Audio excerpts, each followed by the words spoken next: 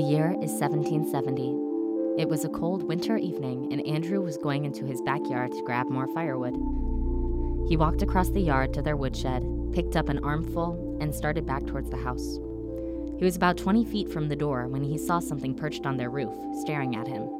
It was huge, maybe 3 feet tall, crouching, with glowing red eyes. Andrew froze, but the creature did not. It jumped off the roof and soared just over his head as he ran towards the door. The creature flew over him again, this time grabbing at his shoulder with its huge claws. Andrew's dad heard the struggle, came outside with his gun, and, after firing a shot, the creature flew away. Once they were inside, Andrew took off his shredded jacket to see the cuts the claws had left on his shoulders. The claw wounds were deep and the shape of no animal scratch he'd ever seen before. Andrew's mom wouldn't let him say it, but he knew what he'd just seen: the Jersey Devil. This is 5 Minute Myths with your host, Elena Naborowski. The Jersey Devil is said to be bigger than a human, with about a 6-foot wingspan, red eyes, the head of a goat, and terrible claws. The State of New Jersey Pineland Commission reports how the Jersey Devil is supposed to look. Many portray him, they say, with horns, a forked tail, and a body that is part man, but mostly animal. The reason for the uncertain description of how he looks is because people are usually too afraid to stick around whenever he shows his face. As its name indicates, the creature haunts the forests of New Jersey. The story of the Jersey Devil originated in 1735. Legend has it that a New Jersey family with 12 children learned they were pregnant with their 13th.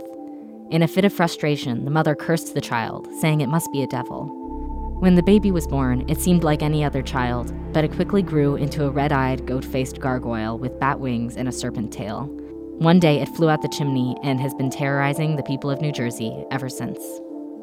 This legend might seem far-fetched, but to New Jersey residents, this devil is a very real and very dangerous creature. People from police officers to religious ministers and even full buses of people have seen and corroborated the existence of this creature. The story about Andrew is inspired by real events.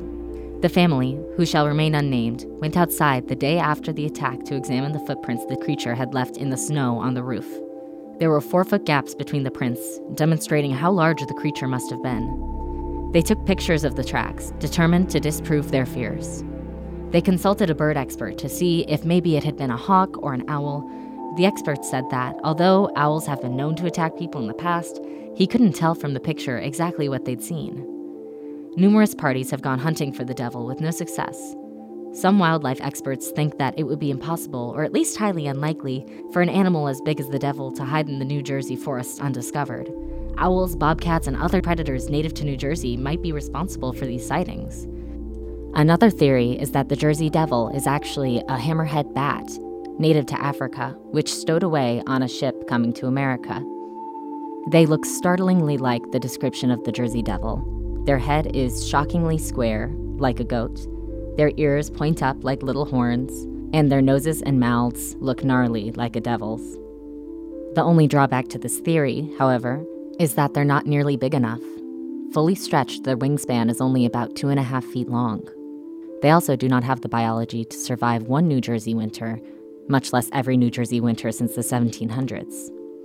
They suggest that the culprit is most likely a great horned owl, which has strong eyeshine, a 5-foot wingspan, huge talons, and tufted ears that might look like a devil's horns. Nothing conclusive came from the family's inquiries, and they don't know why the creature attacked Andrew, but now all they can do is hope it doesn't come back. The most recent sighting of the devil was in 2015 in Galloway Township, New Jersey. A man on a golf course saw what he thought was a llama walking along the tree line. He was wondering who nearby had lost their livestock when the creature suddenly sprouted wings and flew away. There are no monsters under your bed, but they might be in your backyard. And one day, you might have to ask yourself, are you a believer? This has been 5 Minute Myths with your host, Elena Naborowski, on Radio Free Hillsdale 101.7 FM.